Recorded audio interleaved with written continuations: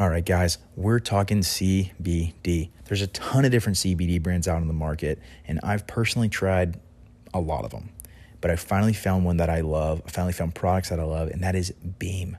Beam is a Boston-based CBD company, go Red Sox, that's been making waves in the health and wellness industry by offering products that combine THC-free CBD, and other high-quality ingredients. That is a tongue twister, but a side note that's not on the ad read. THC-free means if you have a drug test coming up, if you're looking for a new job, if you're a member of the military, if you're a professional athlete, you won't be testing hot. That's great. You won't be pissing hot in any drug tests. It was founded by two ex-professional athletes with the idea that everyone should have the chance to experience what better feels like. So whether you're stressed or sore, CBD is a key for recovery and self-care. And I can personally attest to that. I've been tracking my vitals and my body data over the past few weeks, and it's amazing the days that I take Beam and I don't, my recovery is through the roof. My personal favorite product is Dream. It comes in a capsule or a powder, and it makes you have better, more restful sleep. And I'm not getting a lot of sleep these days. I mean, I have really good kids, and they're sleeping a good amount, but the sleep I am getting is better and more restful thanks to Beam. So get your products today with a special code to my listeners, the Golf and Stuff listeners. Visit beamtlc.com, BEAMTLC.com, and use the code Blair15 for 15% off any product, from the signature CBD oil to the soothing CBD salve. That's BEAMTLC.com with the promo code Blair15 for 15% off your next order. All right, here we go. Alex Riggs back in the building. How are you doing, bro? Doing great, my friend. How are you? Good. How are things in Canada? They are great. Had a little bit of a rainstorm come through today, which is always nice. A Dubai native is always happy with a rainstorm. Yeah. No, I can imagine. So we're here to talk. There's a lot to go on to talk about from last weekend. PGA Championship. We'll wrap it up. Then we'll talk about the Wyndham here in my home state. It's being played in Greensboro, North Carolina. Have a good hunch who's going to win it. My guy JT played last year, so yes, yeah, I'm hyped. It's gonna be a good week. It's gonna be a good week of golf. The Wyndham's fun. It's that course up there. It's at Sedgefield, and Sedgefield is owned by the ownership group that owns the course I play here in Wilmington, Porter's Neck Country Club, all the time. Okay. So I'm going to go up there and play here shortly. Pretty hyped. Awesome. Yeah, really good stuff. Is the course that you play also a Donald Ross design? No, ours is a Fazio. I mean, yeah, both like two of the best designers in the world, so that's great. Yeah, our city municipal course is a Donald Ross, though. Amazing. He's one of my favorite. Like him and Fazio, those are my two guys for courses that I can always trust. Yeah, me too. I love a Fazio. And there's a group of courses here in Wilmington called Landfall Country Club. It's a private course. Yeah. And they have a Dye and a Nicholas. And then we have a Fazio here at Porter's Neck. Eagle Point, where they played the Wells Fargo, is a Fazio. And then the municipal course is a Ross. So man, we have a lot of choice up here. That's good. Yeah, we don't typically have those luxuries up here. Yeah. That's good. Yeah. So, and then you have Myrtle Beach, which is like right down the road, and there's tons of golf to play down there too. Like everything. If you want to play like a designer course, like there's Fazio, there's Nicholas, there's Dye, there's everything. There's a TPC, whatever you want to play, you can get into it down there. So yeah, I can see why people do golf vacations over there. That makes perfect sense. It's a good spot to do golf vacations, especially now during COVID. You can get tee time pretty much anywhere. Yeah, I bet. So enough about that. Let's talk about the PGA Championship. It's the first major of the year. I loved it. I got into an argument with my buddy Andrew on Twitter, and he was hating on Brooks for Brooks's shots at people. But dude, I love that Brooks is taking shots at people. I love that he's like trying to pull some freaking personality out of these guys. Yeah, I mean, I don't necessarily love that idea of sort of talking other players might not be up to the standard or whatever the case is, but I think it's great for the game. I think it's great that we have guys kind of building some of that energy, that animosity, similar to what we'd get in other sports. You know, I absolutely felt like he got dosed a little bit of karma. I loved Sure. Rory's rebuttals. It's just, I mean, having this kind of excitement leading into the playoffs now, it's going to be a fun year. Yeah, and that's one of the things that in years past, like we haven't, like the playoffs hadn't really been like exciting, right? Yes, for sure. Been freaking Webb Simpson that wins it. Webb Simpson's a great guy. He plays Eagle Point all the time. He's a North Carolina guy. But like we said the last week with Brendan Todd, like they just don't get you going. They don't have that like sex appeal. They don't. It's just like Brooks talking smack, Rory talking smack back at Brooks. Like Phil Mickelson's out here tweeting at Faldo and then deleting it. Did you see that? Which one? Phil Mickelson tweeting at Faldo. When he said that if he shortened his swing, he'd swing it like him? No, he said that he said at Sir Nick Faldo, I would like to be referred to as Sir Phil Mickelson. I bought a knighthood online for 3 easy payments of $19.99. Oh, Phil. You know what? As much as I love Phil in the game, I cannot wait until they strap a headset on him and get him commentating because he is so good at it. He's one of the best, and he doesn't even do it like it's not his thing. He just is himself and he talks and just is what he's it just is. Such a natural. Yeah, he's such a natural salesman at anything. I was telling somebody, I don't remember who it was, but I was like, might have been us talking last week, like 10 years ago.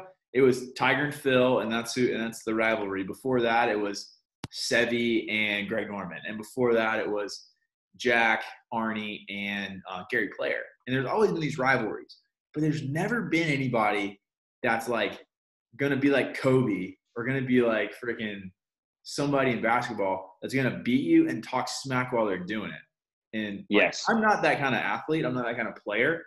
Like I can't talk smack and back it up and win. I start talking smack and immediately start playing worse. So right.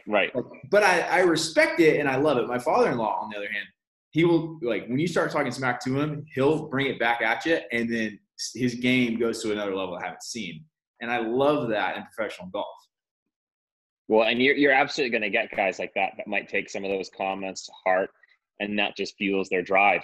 And Brooks will have to deal with that. But I think that having guys like that in the mix that are kind of week to week, Brooks has kind of got his own stuff alongside with what Bryson's got going on. Like they're always adding more stories to the news. And I mean, we like talking about it. I think that everybody in golf media likes talking about it. So it's probably not the worst thing for the game.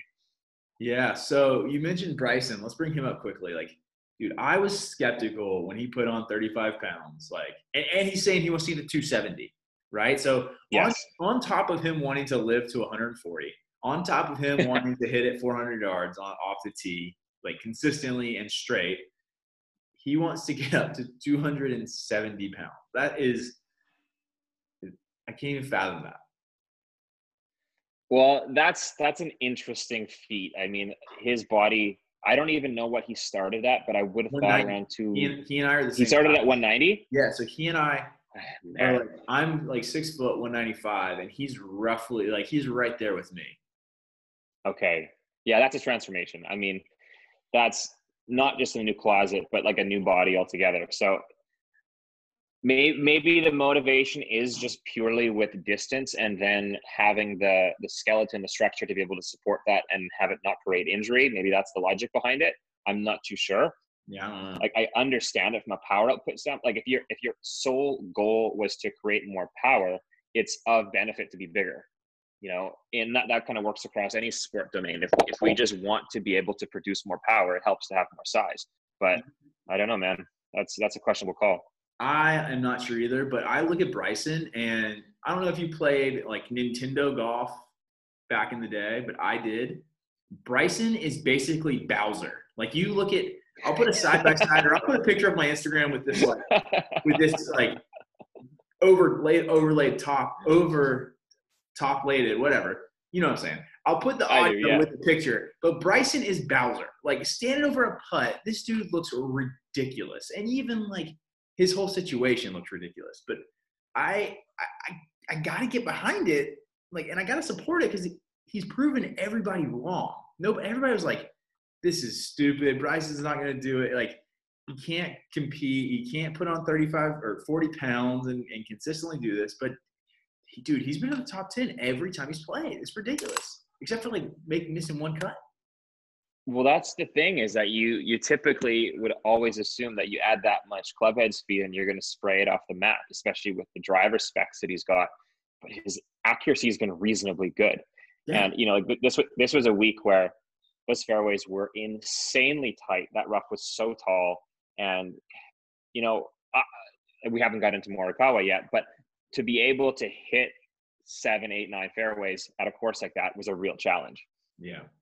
Yeah, I mean, the fairways look tight. I've never been to TPC Harding Park, never even played it. Never been there nor played it, so I don't know. But it looked tight. It looked like if you sprayed it, you're dead. And he hit it relatively straight, hit majority of fairways or hit a lot of fairways. And his putting was what was the game changer for him this week, I feel like, because I think he led the field or was close to the top in putting strokes gained putting, right? Yeah, well, Bryson's a phenomenal putter. Like, he may have been streaky in the past, but I really would say that he typically should be of one of the better putters in the field. Yeah, he rolls it great. Like, you look at his fundamentals, and his fundamentals might look unorthodox, but there's just not a lot of variables that can go wrong with that kind of a stroke. I'm still kind of up in the air because he's kind of got that left arm lock. I mean, we can debate that, but we're not going to say anything. Right. Yeah, it's just one of those things where it's like, it certainly takes away variables, and whether that's kind of going into the gray area of the rules or not, it's still allowed. So, it is what it is. But yeah, he seems to roll the ball really well, and he seems to have a very distinct process with how he reads greens and how he calculates his distances. So I think he's always going to be a good putter. Yeah, I think so too. And, I was excited. We'll get into more Cal in a second. But I was also excited to see previous guest on the Golf and Stuff podcast, Justin Rose, up on the leaderboard this week after having a rough go at it a couple weeks back. The last tournament he played, the Memorial. Yeah, his putter was on fire this week. He was putting a lot better, which, knowing like my connection with his previous coach Sean Foley, I know a lot about Rosie, and obviously truly one of the best ball strikers like we will ever see.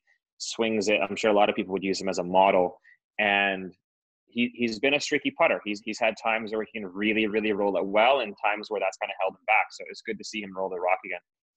Yeah, I was excited. I mean, for selfish personal reasons, I was hoping he was going to win so I could pump up that podcast episode. But I mean, him finishing near the top was awesome, and it was good stuff, man. I was excited to see Rosie play well, and even more excited for Colin Morikawa, 23-year-old PGA champion this year.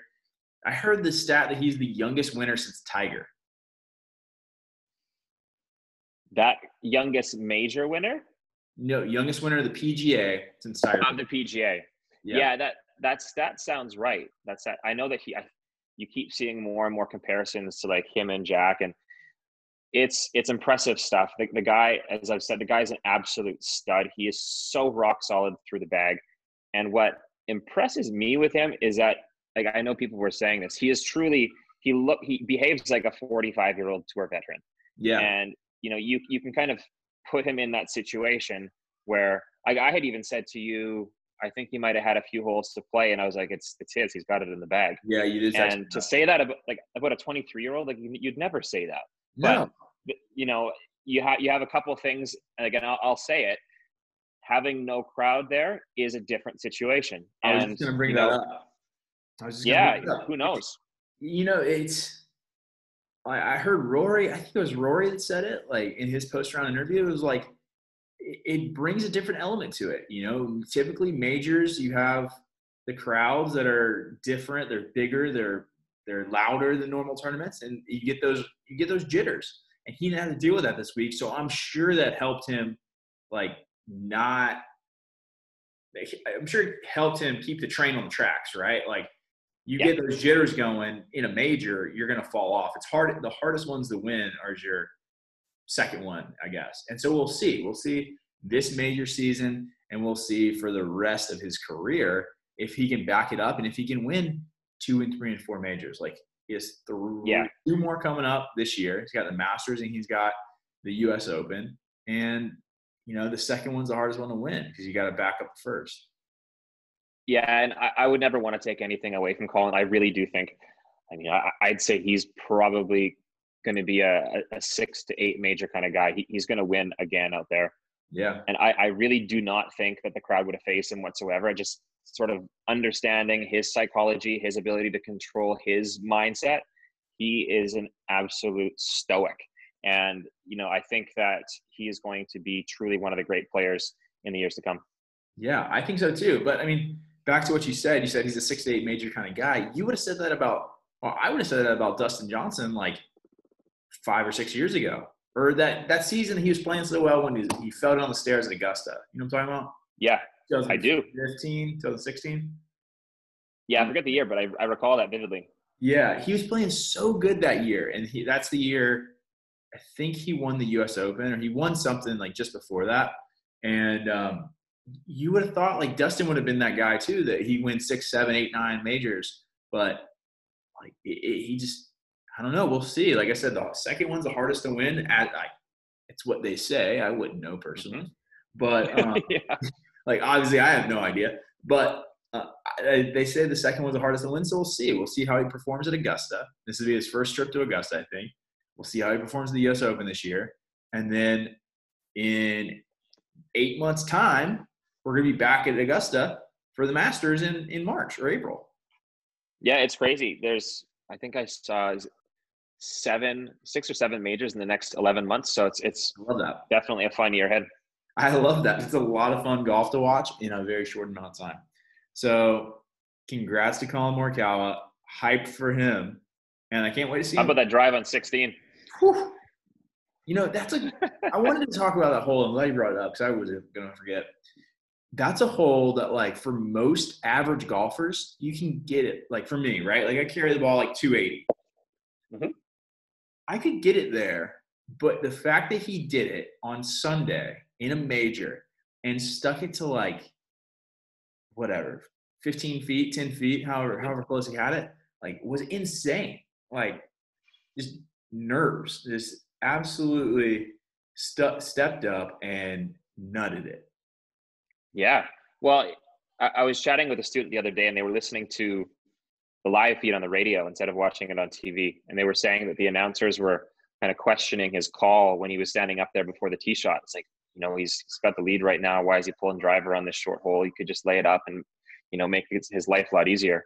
But it just shows his ability to stick to his game plan and his ability to trust his instinct. And man, these guys have their game plans so harnessed in. They know the odds of certain lines that they take. They know whether it's wiser to take driver or to be able to take that 3-wood. They have the game plan.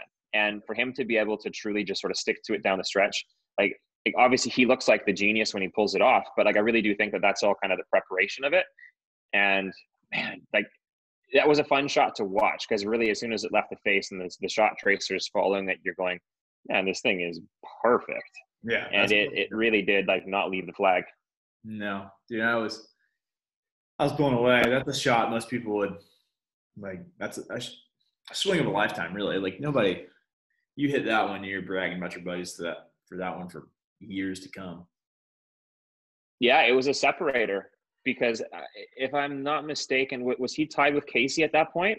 I think he was. Yeah, he was tied with Casey at that point, and that put him 2 up. Yeah, I mean that really was the separator, and that's. With as tight as that leaderboard was at that point, it was really anybody's game until he hit that tee shot, and then it was like, good night. Yeah, definitely.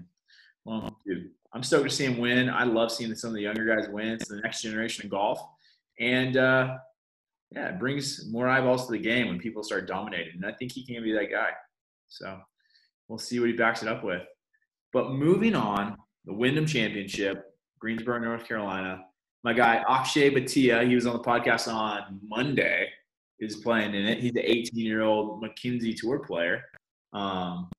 He's from North Carolina, but he's playing there. My buddy Scott Stallings is playing in it. JT Poston is the defending champion, I believe. Yes. So what do you think about the Wyndham? Interesting golf course, like shorter course, I believe, small Yeah. greens. Like that's kind of typical Donald Ross. Is his style seems to be more in the creativity of the golf course, like small undulating greens, interesting shots. And like generally that kind of golf course favors a shorter hitter. And if you look at kind of the years prior in terms of who's won, it's typically not a bomber that's walking away. Like Snedeker's won a couple times there. Webb's obviously won there. I think Webb's the favorite technically heading into this week. So, usually if Webb's the favorite, it's not really a bomber style course. Yeah, absolutely. I mean, he's going to have his 6 or 7 hybrids in the bag, and he's going to poke it around the course. And he hits it just kind of like everybody else does, not a pro golfer, But he just putts so well. That's the thing, is that he is so rock solid on the greens. And I think that's what it's going to take. Like, it's going to take somebody who's just really, really sharp with their flat stick. And, Sned's obviously a great putter as well. It's why he's won there a couple times. I don't know too much about JT Poston, but, obviously must have had a really good putting week to win there. You always will when you have small greens with tons of break in them. Yeah, well, JT's from up there. He's from Hickory, North Carolina, which is like 30 to 45 minutes outside of Greensboro. So he's played that course a bunch. So it was basically a home game for him, a home course game for him. Nice. And I mean, Harold Varner's from up there too. So you got to think like those guys are the guys that are like, they know the course. They know what to expect. They know what a Donald Ross course looks like in North Carolina. Yeah, we'll see. And, on the topic of Webb, I saw that the feature about him and losing, basically not being able to putt for a year and a half after they banned the the belly putter. Well, the anchored putter, the belly putter. Yeah, they banned that. He could his putting was worse than mine for a year and a half. Yeah, guys that had relied on that. If you had generally, if you've gone to a long putter, belly putter, whatever the case was, sort of pre-rule change, you did that because you typically had putting issues. There was a drastic reason why you wanted to try that. You weren't sinking 27 putts around and then making a switch into a long putter. Yeah. So he obviously had issues. Now he's another guy that's kind of got a bit more of a non-traditional style putting grip.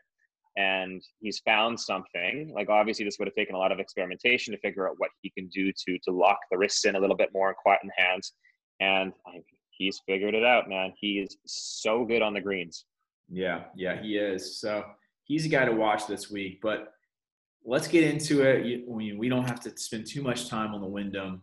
But what are your picks for 1 and 2 this week? My pick is Paul Casey. Okay. Right. I think he's got some fire after last week. He seemed as though he had good control of his ball flight, good putter. And, he may not be who everybody's talking about right now, but he's my pick. And I have a sleeper of Matthias Schwab. He's coming over from, he's an Austrian guy, European tour guy. And I've seen him enough to know how straight he hits it and how good of a putter he can be. And so he'd be my sleeper. All right. So, Matthias Schwab and Paul Casey for you. So I'm going with my guy, Scott Stallings. Yes. When I played Kiowa with him, same greens, same like grass and everything I think they have at the Wyndham. He kind of messed around and was joking around and shot 62, and it was the most casual 62 I've ever seen in my life. And he left 4 or 5 shots on the course and shot 62, right? It was insane. So Scott has got his game together after losing all the weight, after getting fit, getting right. I'm going with Scott Stallings to win the Wyndham. And then sleeper pick, I just mentioned him, so he's not really a sleeper, but Harold Varner III. And very good. Is like I said, he's a local guy, but he's having an amazing year in strokes gained tee to green. I was reading the stat that he's like inside the top 10 or 4 or 5 right in the world in strokes gained tee to green. Mm-hmm. And he's only had 3 missed cuts this whole time, like this whole year. So,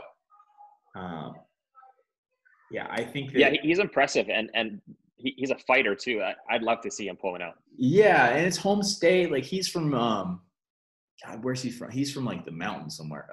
God, they just talked about it on the freaking Golf Channel, but he's from up there. He's from the upstate of North Carolina, so he's relatively local to that area too. I know he has a house here in Wilmington, but yeah, going Scott Stallings to win it. My guy Scott Stallings, and the sleeper pick is HV3 and those sick Jordans he's always wearing.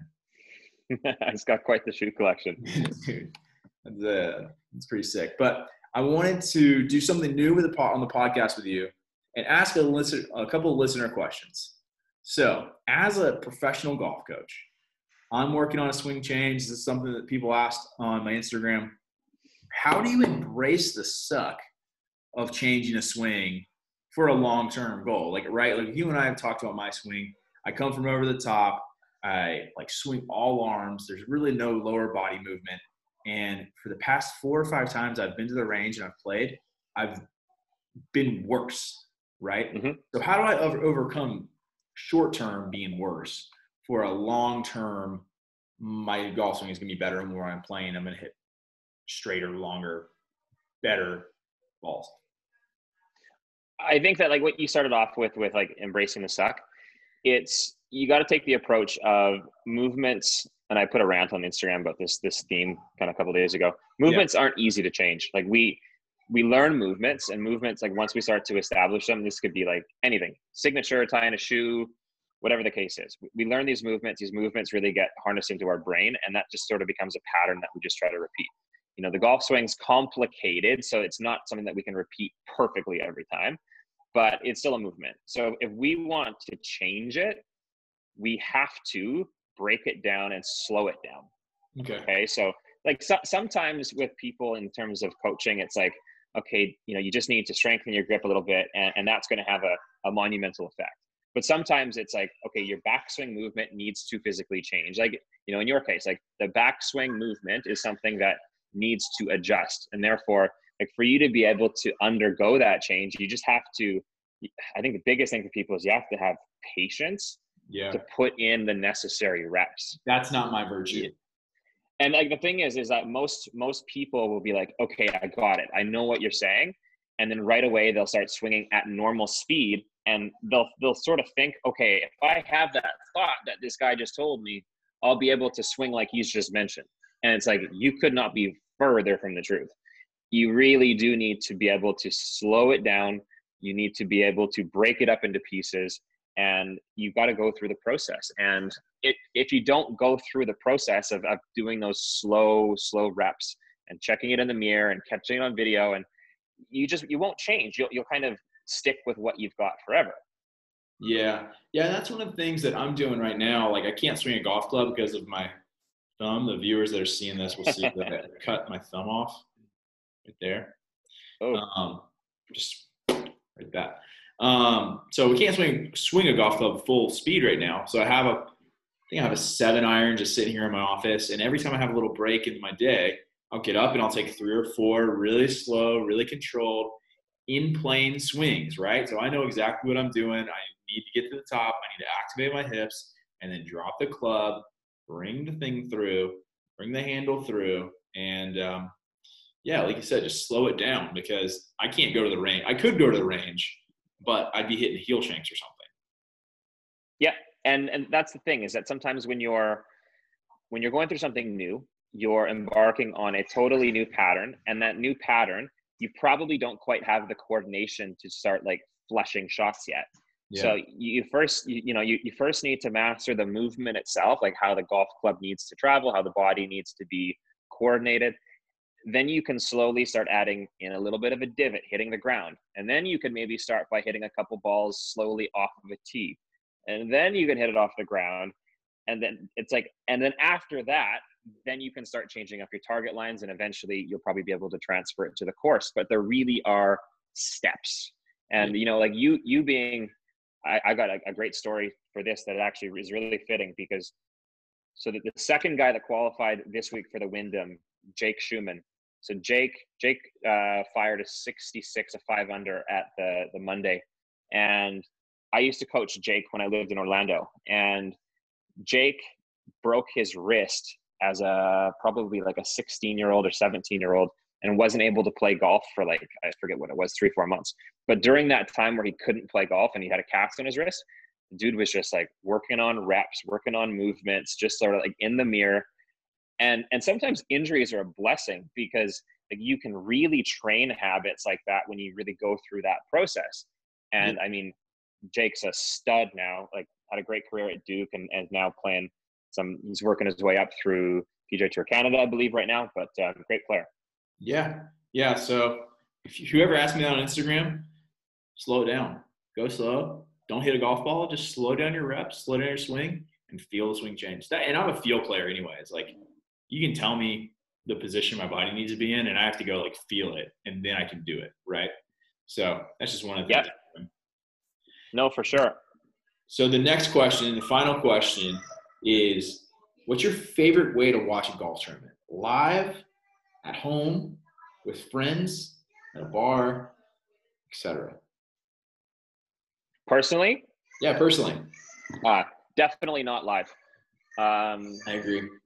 Live is good for other reasons. Live is good, to chat with people. I typically end up don't watching much golf if I'm actually there live. But yeah, you know what? Like we were just chatting a while ago. This past Sunday, watching the PGA, actually as it was happening, typically in Dubai or wherever else, the time zones are so mixed up. So to be able to be watching it as it's happening was so nice. And I loved the experience. And the coverage is so good too. So for me, it's a twofold answer. If I can go to an event, I love going to events. But I'd rather go on like Thursday, Friday, follow some of my friends, follow some of the players that I like watching, or like post up on a hole and watch like a fun hole. And then Saturday, Sunday, watch it at home. So, because then you have a feel of the course. And like, I went to the Northern Trust last year when I was at Liberty National. And I was there Thursday, Friday, Saturday. Thursday, Friday, Saturday, I was at the course and it was awesome. I got to see it. I got to like follow Justin Rose. I got to do all the stuff that I wanted to do and see the course. And then on Sunday, I went home, flew home from New York, and watched it on TV. And it was so cool to see it on TV and see it from that angle, right? So having that knowledge and that like personal experience, I can say, oh, I stood right behind this tee box and watched whoever like rip one down the middle or blow it into the Hudson River, right? So if I had to only watch one way, I'd probably choose watching it on TV just because the coverage is so good, unless we're talking about the Masters, and I'd rather go to the Masters. So for me, it depends on the tournament. It depends on like, am I able to go or not? If I have the opportunity to go, and like what's going on in my world. If I had to choose, probably be watching on TV, but there's more to that. There's more to that question when we start digging into it. Absolutely. The atmosphere of a tour event and everything that goes on with it is special, and it's fun to be there. But for pure absorbing kind of the play of what's going on, you got to watch it on TV. Exactly. I heard there's a rumor that they are bringing the Wells Fargo back here to Wilmington in a couple years. And playing at Eagle Point, which is across the street from my house. So I will most definitely be doing the first part of my answer there. I'll be there Thursday, Friday, yes, exactly. And watching from home on Sunday. Yeah, very good call. Yep, awesome. Cool. Well, Alex, thank you so much. Thank you for coming back on the pod. It's always a pleasure. We're getting better at these things. I think the Tour Talk episodes are really going to take off.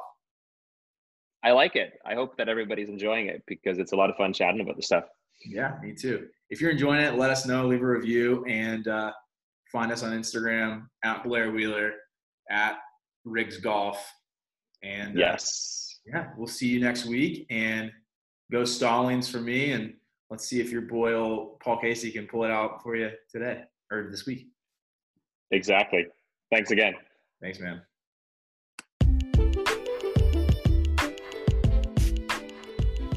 What are you doing? You're still here. thank you for listening. Thank you for being a part of the Golf and Stuff podcast. I appreciate you guys. I appreciate you listening. Please give it a 5-star review on iTunes or Spotify. If you have any guest you want to hear from, send me a message on Instagram or other social media platforms. But for real, I appreciate you guys. I appreciate you listening, and look forward to the next episode.